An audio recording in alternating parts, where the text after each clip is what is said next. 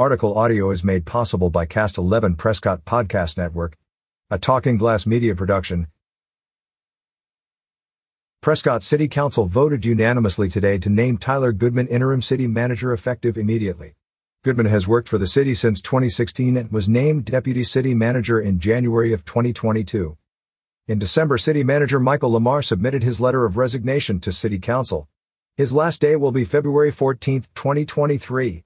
During the interim period, the city manager will work with the interim city manager to ensure a smooth transition while the city searches for a replacement.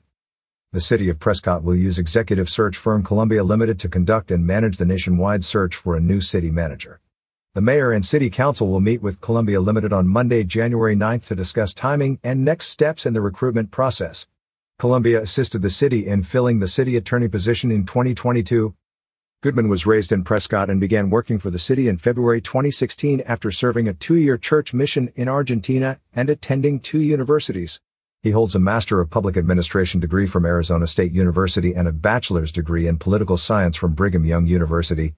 He is a member of both the International City/County Manager Association and the Arizona City/County Manager Association. Catch up with more local news stories on signalsaz.com. Advertise your deals with Talking Glass Media. Delios. Learn more